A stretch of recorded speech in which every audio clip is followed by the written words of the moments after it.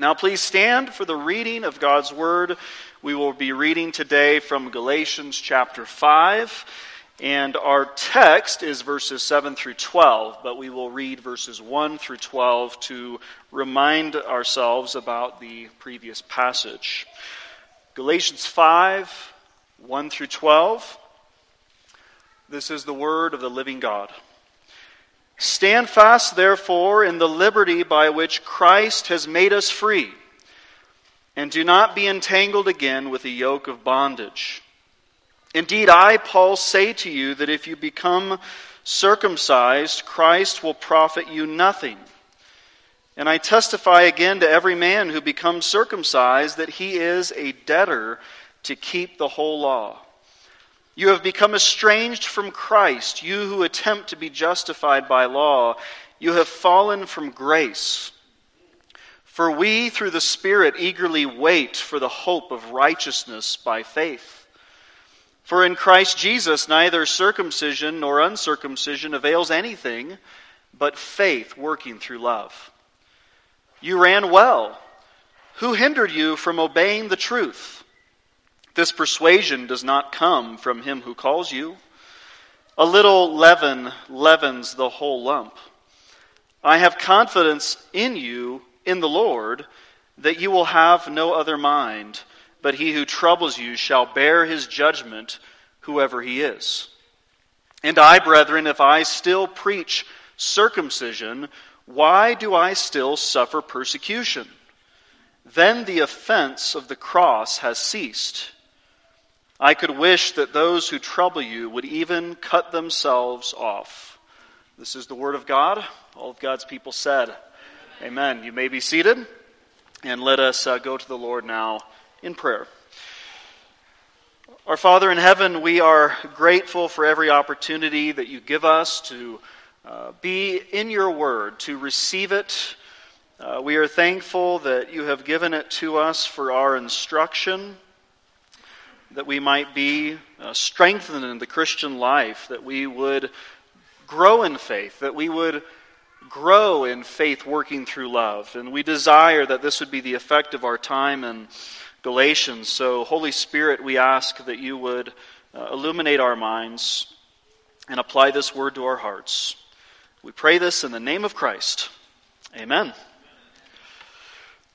Well, for 2,000 years now, the message of the Christian faith has centered around a historical event that remains shocking and offensive to the world. The bloody, gruesome crucifixion of the Lord Jesus Christ on a hill outside Jerusalem.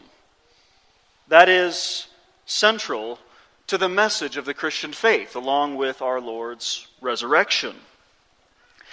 Now, even though the symbolism of crosses has been somewhat naturalized in our minds because of how frequently we see the symbol, nevertheless, if you think about this event, if you think about its meaning, if you think about its application, you can understand why people in the world remain offended by this message to the present day. It is a stumbling block to so many. But of course, it is the very means by which we are saved. The idea that we are so sinful, and that justice demands satisfaction, and that God's wrath is against all who do sin, and that no reconciliation can take place apart from the cross of Christ, is an offense to the world. A world that is in love with the conceit of its own goodness. It can't accept this message apart from the Father in heaven revealing it through the Holy Spirit. The cross of Christ dramatically displays just how desperate our condition is apart from a Savior. It shows the sinfulness of our sins. It shows us our inability to fix our fallen condition for ourselves, and for this reason it is such an offense, indeed even a barrier to so many. If we were to try to sanitize the Christian faith and to make it more palatable to the people of this world, well, one of the first things that would have to go would be the cross itself. And then what would we be left with in terms of the message of the Christian faith? And so, yes, the cross of Christ is considered foolishness to many. It's a stumbling block to many. But to us who are being saved, it is the wisdom of God and the power of God. It is the greatest display of God's love for this fallen world, who demonstrated His love for us, and that while we were yet sinners, Christ died for us. Now, as we come to this particular passage in Galatians, I do want to focus upon that concept of how the cross is offensive, the offense of the cross. But we also need to look at Paul's other questions and exhortations to the Galatians in these verses 7 through 12.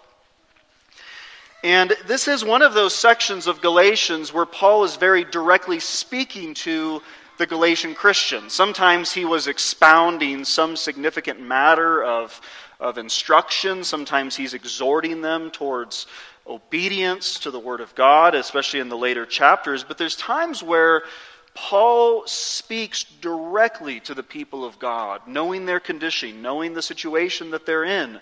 And he gives them a bunch of different questions to consider. He throws these questions out to them so that they will think about what's taking place within their churches. And Paul is zealous in this letter. We've seen the intensity, the zeal that he has for the truth. And we know that Paul's zeal is one motivated by love, by loving concern for God's people. He doesn't want to see them harmed by this false teaching that's taking place in Galatia. And indeed, souls were being harmed. We read in our passage that if you accept circumcision, if you accepted this ritual, if you put your trust in this thing that you had done, you would cut yourselves off from Christ. That's significant. This is a very dangerous situation that God's people are facing. And Paul is a good shepherd of the flock here. And good shepherds, they are gentle, loving, and sometimes quite firm with the flock where necessary to exhort them. But good shepherds are also unsparing towards the wolves that would hurt the flock.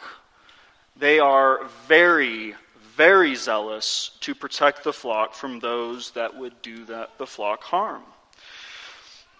And so we are going to focus then upon this phrase, the offense of the cross, but we also want to consider Paul's questions to the Galatians, his exhortations that he gives them, and I think we'll find much value in those particular statements that Paul gives us. So let's begin by looking at the first question that Paul asks in verse 7. Paul writes, he says, "You ran well. Who hindered you from obeying the truth? This persuasion does not come from him who calls you." Paul here, he uses this athletic imagery of running a race, running well in the Christian life. And of course, Paul often used phrases like this. He would talk about at the end of his life, he says, "I've fought the good fight, I've run the race, I've kept the faith." So he presented the Christian life as a life that is a run, it is a marathon in a particular direction. He says in 1 Corinthians, he tells God's people to run in such a way as to obtain the prize.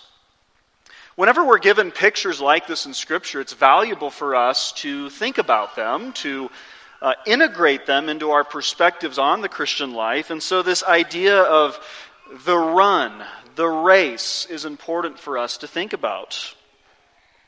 And what Paul says here is that when the Galatians had begun the Christian life, they were running well. They had received the truth. They had believed. They had received the Spirit of God. They understood the implications of the gospel, and they were following Christ. But somewhere along the way, with the coming in of these false teachers, something had gone very wrong. And Paul says that you've been hindered from obeying the truth. You have been hindered in your run in this particular direction, this run of faith. This particular word that Paul uses, hinder, it was sometimes used in Greek literature in an athletic context to refer to being cut off. And that is the picture, that the Galatians, they're running along, they're doing well, and then somebody comes along and jumps in front of them, and they're stumbling. They fall to the ground, they're off the track. And kids, have you ever seen that? If you're running together with a bunch of people in a particular direction and somebody runs in front of you, what happens? You fall down. You're not running anymore. You're off the track. You're off the way that you are to be going. And Paul says, this is what has happened to you, Galatians. You have been knocked off course. This is not the way that you should run. And so Paul here he's warning them about their situation. He tells them that this persuasion that they have adopted, this false teaching, is not from the God who called them into saving faith. It was not God's calling upon them to receive this false teaching. And so, children, this is the first point in your notes. The Galatians were knocked off the racetrack of faith by accepting false teaching. They were knocked off the racetrack of faith by accepting false teaching. Now, what this reminds us about, brothers and sisters, is that it is possible for any one of us to get knocked off the track.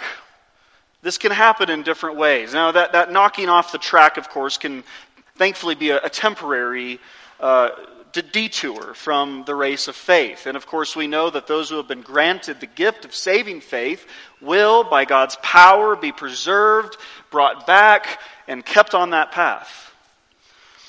But it is possible for true believers to get knocked off the track, to begin wandering in the wrong direction. And any time that happens, any time you see either yourself or your brother or sister in Christ wandering off the track, we should see it as our duty to warn, to remind, to call back to the right path. And in fact, James in chapter 5, he says that if any one of you, not just the elders, if any one of you sees a brother or sister wandering from the truth, and you go and you bring them back, you will save a soul from death and cover a multitude of sins. That is a calling upon each one of us. And so, if you ask the question that Cain asked, am I my brother's keeper? The answer is yes, you are. You are called to watch out for your fellow brother and sister, just as Paul did for the Galatians. Yes, he was a church shepherd, he was an apostle, he had a particular calling here in writing this letter, but we are all called to watch out for one another, and we need to watch out for anything that will knock us off the track. Well, how does this happen? What sort of things knock us off the racetrack of faith and keep us from running well? Well, there's a variety of ways it happens. Certainly it could be that we have false teachers that might come into this congregation or any other congregation and lead people astray, just as was happening in Galatia. And yet a lot of the encounters we have with false teaching is much more subtle than that. I've said before that it's usually not like the cult leader shows up and has a sign-up card for you and you very officially joined the false cult. Sometimes that does happen. But in most cases, the encounters we have with false teaching is quite slow, it's quite subtle. It happens as we increasingly accept the opinions, the reasonings, the perspectives of the world around us. We begin to imbibe the spirit of the age around us, and we imperceptibly perhaps, chip away at the foundations of our faith by the acceptance of such false teaching. This can also happen by means of accepting a sinful habit in your life. If you justify these sinful patterns in your life, often what will happen as you continue in this sinful pattern of behavior is that you become dulled to the truth of the gospel. Your heart is hardened. You're not awake to the things of God. And you ultimately begin to live as a practical atheist, whether or not you adopt the label. And so, brothers and sisters, we need to be watchful about these things. We need to be watchful to know the right track, and watchful for any time we begin to veer, any time we begin to detour. And so if a brother or sister comes to you and they say, "Brother, I think you're wandering.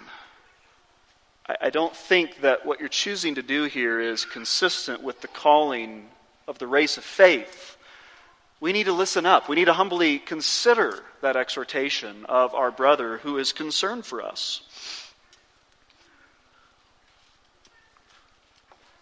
We go on now to another image that Paul gives us. He's talked about this athletic imagery of running the race, but now he wants to warn them about the danger of this false teaching. And so in verse 9, he gives us this picture. It's a very simple statement. It's like a proverb.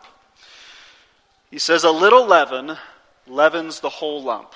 It's very straightforward, very simple in terms of how these things work. We have similar proverbs in English. We say things like, "There's a fly in the ointment." You have some nice, precious, good ointment that has a very useful value to it, but then a fly can ruin it. Or imagine an insect being in your soup or something like that. You're thinking, "I'm just going to throw the whole soup out. I don't want to have anything to do with that." Or we have the phrase, "One bad apple spoils the whole barrel," and affects everything else. These are similar kinds of images. Of course, leaven is even stronger than that, because you put leaven as you are baking, and it's going to work its way through the whole lump. And we might interpret the lump to refer to the church, in the sense that this false teaching would work its way through the whole of the Galatian churches, and suddenly all of God's people would be deluded by this false teaching of trusting in themselves and in their own righteousness. On the other hand, it might be just a reference to how false doctrine affects all the other beliefs in our lives. And so Paul is saying, he's warning them that to add just a little leaven, just the leaven of circumcision, just the leaven of 1 or 2 or 3 ritual observances, and to see those things as the means by which you gain your righteousness before God, is to leaven the entire lump. It is to overthrow the truth of the gospel. And Paul says elsewhere in Galatians, he says, "Then Christ died in vain," if all of this is true. If righteousness were through the law, then the keeping of the law by ourselves, then Christ died in vain. The cross is useless. It's purposeless, if that is what we are to receive. And so this was a serious matter, and there are times where, because the matter is so serious, that we have to warn, just as Paul warned.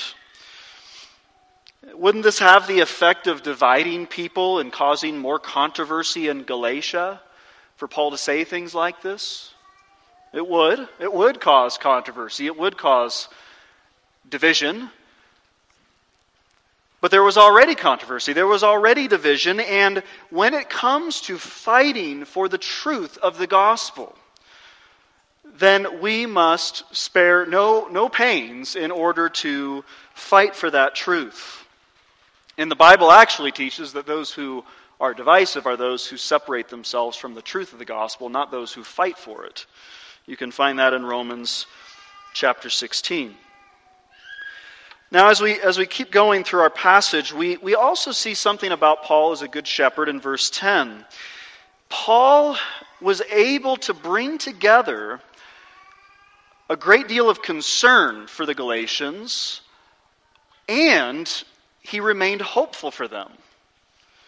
And this is very instructive for us when we are concerned about others, we're concerned for the church.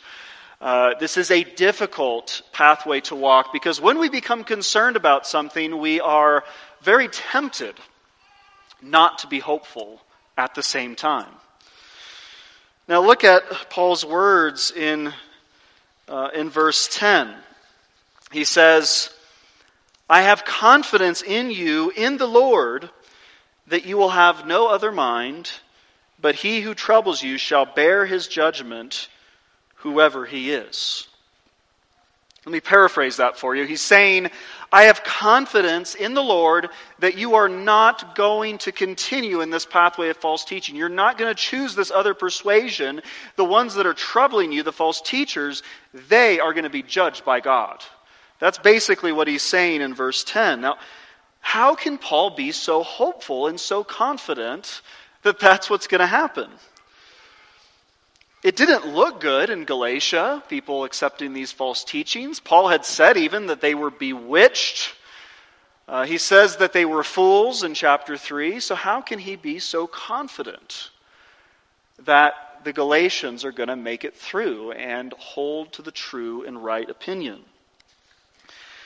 I really found a statement from Matthew Henry to be particularly noteworthy and kind of shocking the way he put this. I thought this was good. He says, concerning verse 10, "Herein Paul teaches us that we ought to hope the best of those concerning whom we have cause to fear the worst." I thought that was interesting, to hope the very best concerning those that we actually might think that we have cause to fear the very worst. How difficult that can be for us to think in that mindset. So why is Paul confident? Well, there is a very important phrase in verse 10 that explains why Paul is confident concerning the Galatians being won back to the truth. Look at the verse again. "I have confidence in you, in the Lord, that you will have no other mind." So Paul's not confident in the Galatians themselves. He's not impressed by the Galatians' ability to discern false doctrine. He's not impressed by the Galatians' track record, and that's where he's resting his confidence that they're going to hold fast to the truth. No, he's saying, "I am confident in the Lord that you will not have this other opinion." So Paul's confidence is in the work of God in His church to preserve His people, to bring them back to the truth, to not allow them to continue in this false pattern of teaching. And this is very important for us as we have concerns for one another, as we have concerns for the church as a whole. We think, is it all just going to be burned up, go up in flames, fail, burn out, nothing's going to come of it? We can be tempted perhaps to think that as we look at various situations. And yet we know, as the hymn we sing says, "The church shall never perish, her dear Lord to defend." We ought not to fear the failure of the church.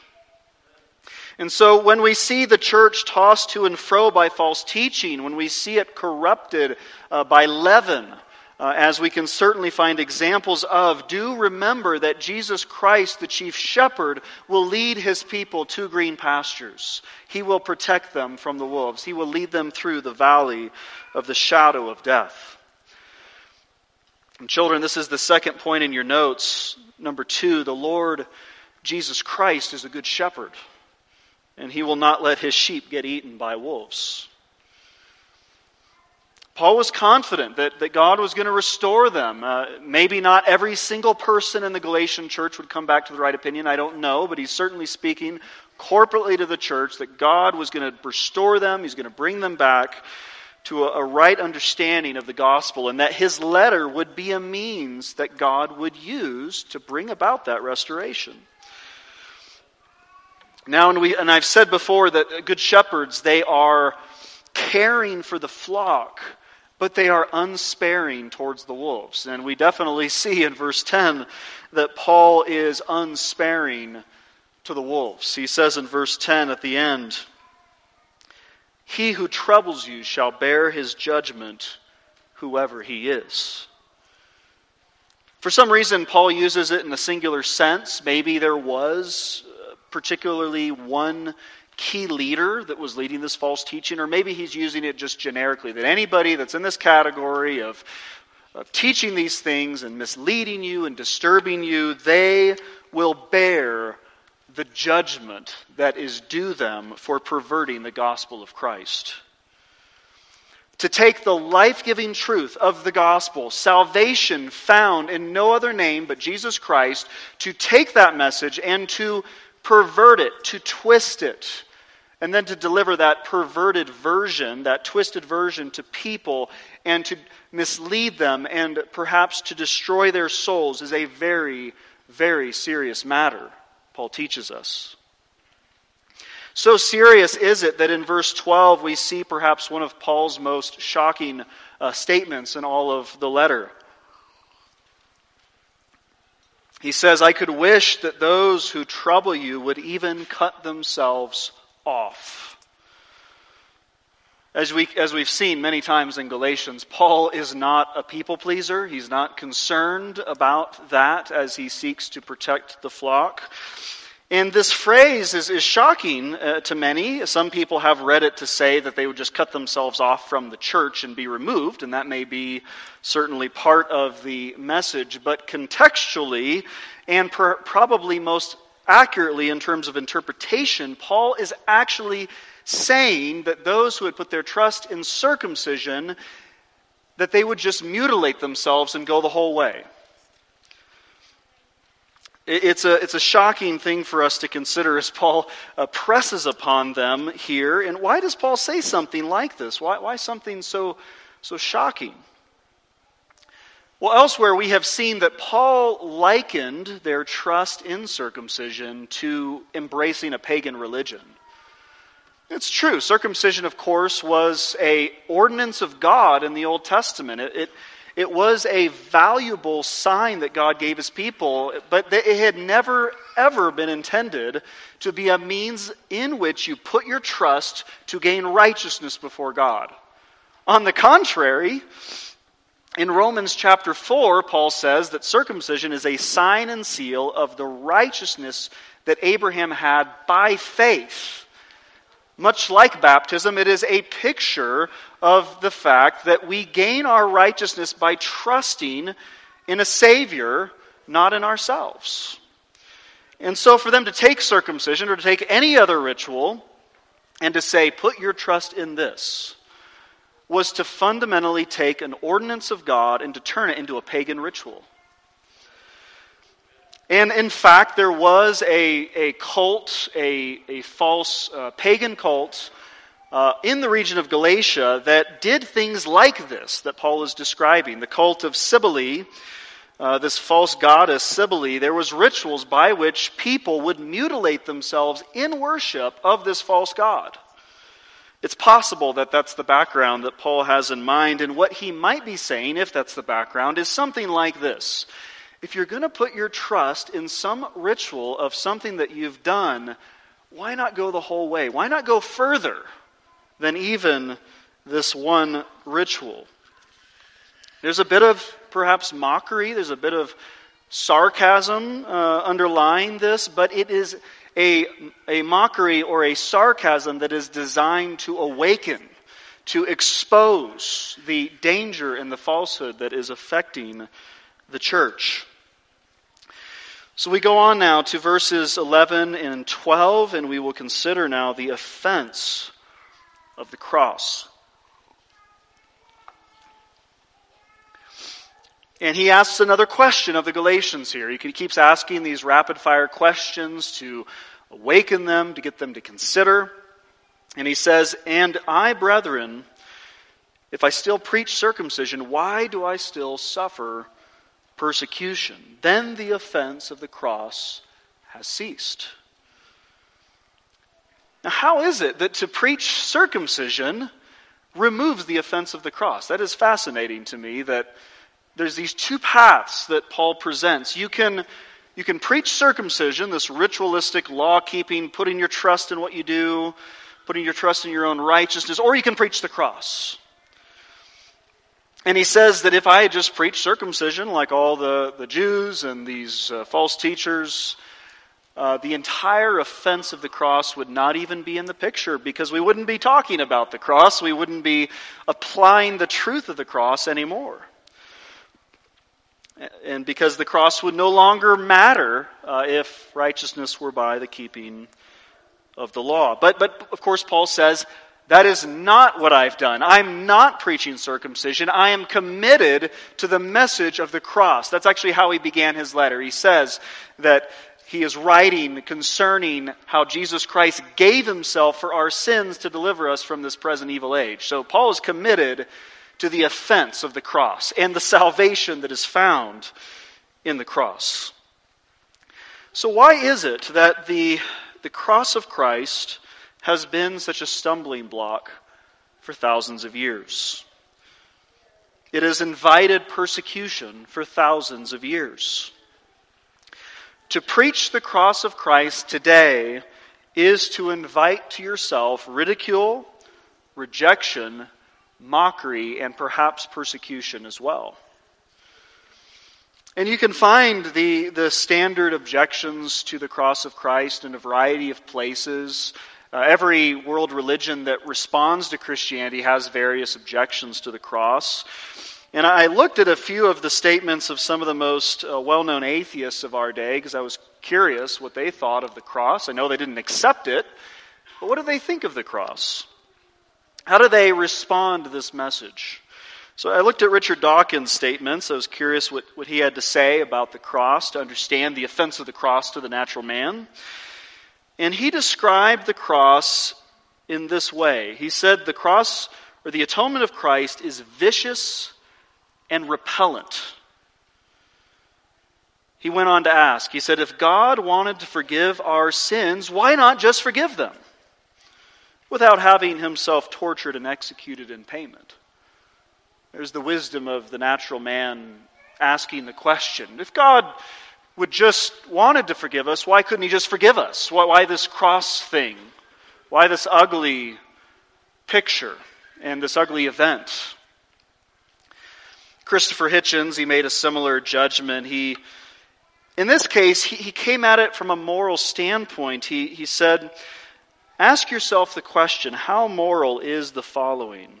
I am told of a human sacrifice that took place 2,000 years ago without me wishing it and in circumstances so ghastly that had I been present and in possession of any influence, I would have been duty-bound to try and stop it. In consequence of this murder, my own manifold sins are forgiven me and I may hope to enjoy eternal life. So you have these two men, these two natural men, coming at the message of the cross, coming at this message and trying to respond to it. And it's noteworthy that they have these moral objections to the cross. These are, of course, men that have no foundation for morality at all. They have no objective basis for anything they're saying whatsoever. So to even ask the question is literally nonsensical. It is nonsense for Christopher Hitchens to ask us whether it is moral because he has no foundation for morality whatsoever, outside of his subjective perception of these things. But you see in these statements the kind of objections that people will bring to the cross. They don't like the message of the cross. It is offensive. It is ugly. It is strange. It is all of these other things that people might bring to describe it. And you'll even find there are people within the larger Christian world that do indeed try to soften the message of the cross or to remove it entirely because it is such a stumbling block, it seems. And they say, well, if we want to make the Christian faith grow, to be palatable, then we need to tone this down or completely remove it in some cases. But as I've said, brothers and sisters, we do not have the Christian faith without the cross of Christ. Richard Niebuhr, a theologian back in 1937, he gave a summary of the different theologies that were percolating back in the 1930s and 40s, and he was parodying how foolish it is to try to retain the Christian faith while removing its most difficult or offensive elements. And he summarized the attempt to redefine the Christian faith in this way. A God without wrath brought men without sin into a kingdom without judgment through the ministrations of a Christ without a cross. Does that make any sense? You can't talk about God bringing us into a kingdom through Christ unless you have wrath, sin, judgment, and a cross. You have to have all of those things to make any sense of what the message of the Bible is. The cross of Christ doesn't make any sense unless you believe in the reality of sin. The warnings the Bible makes about God's wrath and judgment make no sense unless you accept the fact that sin is really the evil that the Bible says it is. The cross of Christ is central to the Christian faith along with the resurrection. That's why Paul, when he summarized the gospel in 1 Corinthians 15, he reminded the God's people, he says, what are the things of first importance that I delivered to you? He says, I delivered to you, first of all, that which I also received, that Christ died for our sins according to the Scriptures, and that he was buried, and that he rose again the third day according to the Scriptures. And here is the thing that is so offensive about this, the phrase, Christ died for our sins. That's the offense.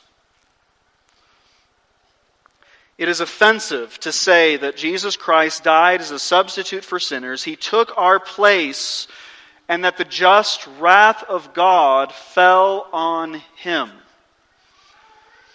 And to believe in this cross, to receive this message, you have to believe certain things that the Word of God reveals. You must believe that God is holy. You must believe that God is a just God.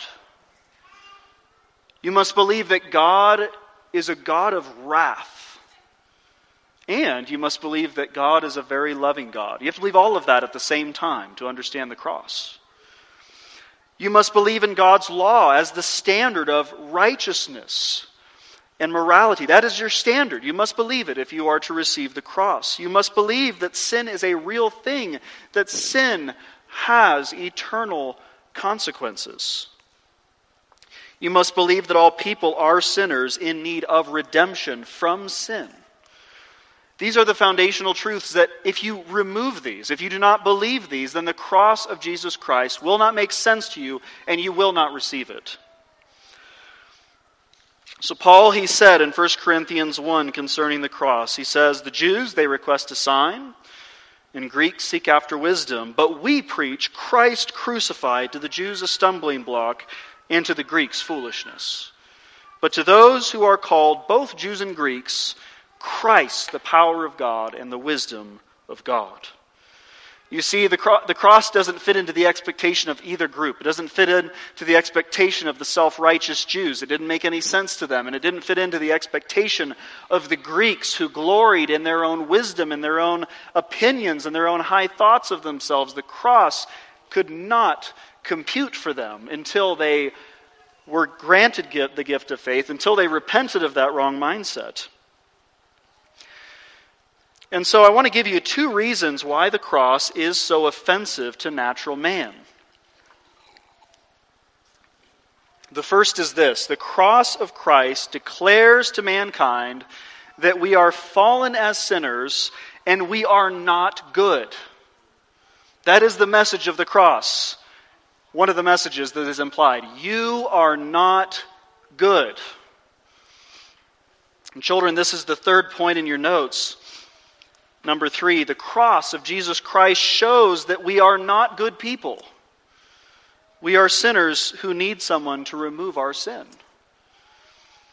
And this is offensive because people want to believe in their own goodness. And in general, as I think a fair generalization, people will make a positive moral evaluation of themselves and tend to make negative moral evaluations of others. This is endemic to the fallen human condition of pride and a self-righteous perspective about ourselves. People tend to make positive moral evaluations. They tend to think, in most cases, that they are pretty good. Perhaps there's some exceptions. Sometimes there's societal sins or crimes where people finally come to accept that in the eyes of society they're not good. But in most cases, for the average person, they tend to put themselves on top of the moral pile, and from that vantage point, they make judgments about everybody else underneath them. But the cross of Christ, it comes as a message to every single one of us, and it says, you are not the good person that you might think you are. You're not good. You are fallen. You deserve judgment, and you can never do enough to solve your problem. This is offensive because it makes us look bad. For those that want to look good, it makes us look bad to receive this message of the cross. We are those who want to think of ourselves as exalted beings. We can accomplish so much. We can do so much good. We can solve so many problems. And we can get glory for ourselves in the process. And to all this, the cross of Christ says, you're not good. You can't do all these things yourself. And there is no glory for you. And so this is the first reason that the cross is so offensive. It says to the world, you are not good.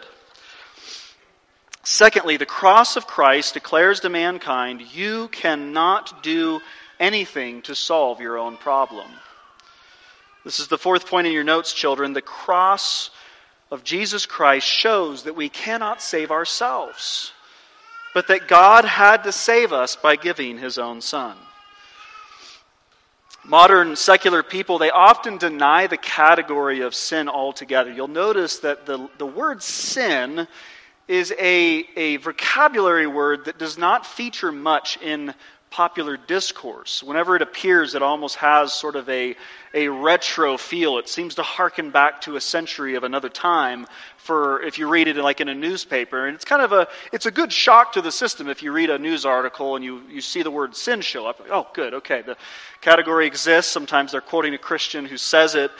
But I'm so often disappointed when these diagnoses and these analyses are brought out about the human condition by a secular world of the Greeks, the modern Greeks as it were. But everybody in our world knows that something is very wrong with our world. I have yet to meet a person that says that everything is perfect in our world. It's just simply contrary to all of our human experience, right? To deny the reality that there is evil in the world. And of course, that's in fact the objection that so many people bring against the faith, is the very real, tangible presence of evil. But the category of sin as a cause of that evil is most often, or many times, denied by people who do not want to deal with that category.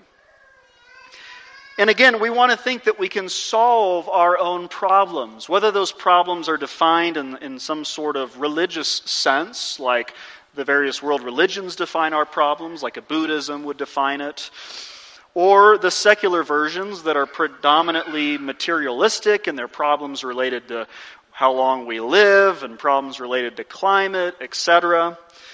Whatever the problem is, what the cross of Christ says is that our problems run so much deeper than anything that we can solve. And in an attempt to reframe the problem, some modern thinkers say that sin is not our problem, but rather, since we are just biological creatures with natural processes, anyone who commits crime or perpetuates more evil, they just have some physical defect that we need to figure out how to solve. Going back to the example of Richard Dawkins, he actually said as much. He says we should think of criminals not in the categories of evil and sin, but basically as broken computers that need parts fixed, or they need a software update. Or we just need to think of it as a car that's broken. If we could just figure out which part to put in, we could get the whole system and engine running correctly again. Is that all that human beings are? Is that all the problem of evil is in the world? Is just broken machines that need fixing by people smart enough to fix it? Well, I would ask how he intends to fix it, if that is the case. I would ask, how do you propose solving the most intractable problems of sin and evil? As you come face to face with the most horrific evils this world has ever seen, people given over to the worst depravities ever, how do you intend to figure out which part is broken and which part you're going to fix? The cross of Christ says to this world, it says to us, we cannot fix ourselves. Nor can any other smart thinker or scientist fix this problem, brothers and sisters.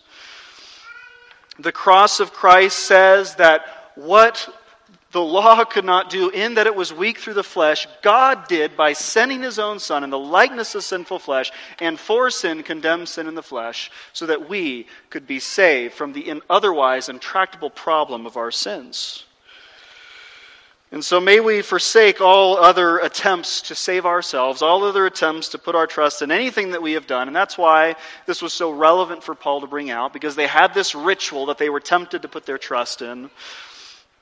And Paul is saying, yes, the cross is offensive. Yes, it's shocking, but it is indeed the only way that you can be reconciled to God. And you can see then, as long as people thought that this thing that I've done will gain me favor with God, this All these other things I've done, they're going to restore me into fellowship with God. They're going to bring me into fellowship with God's people.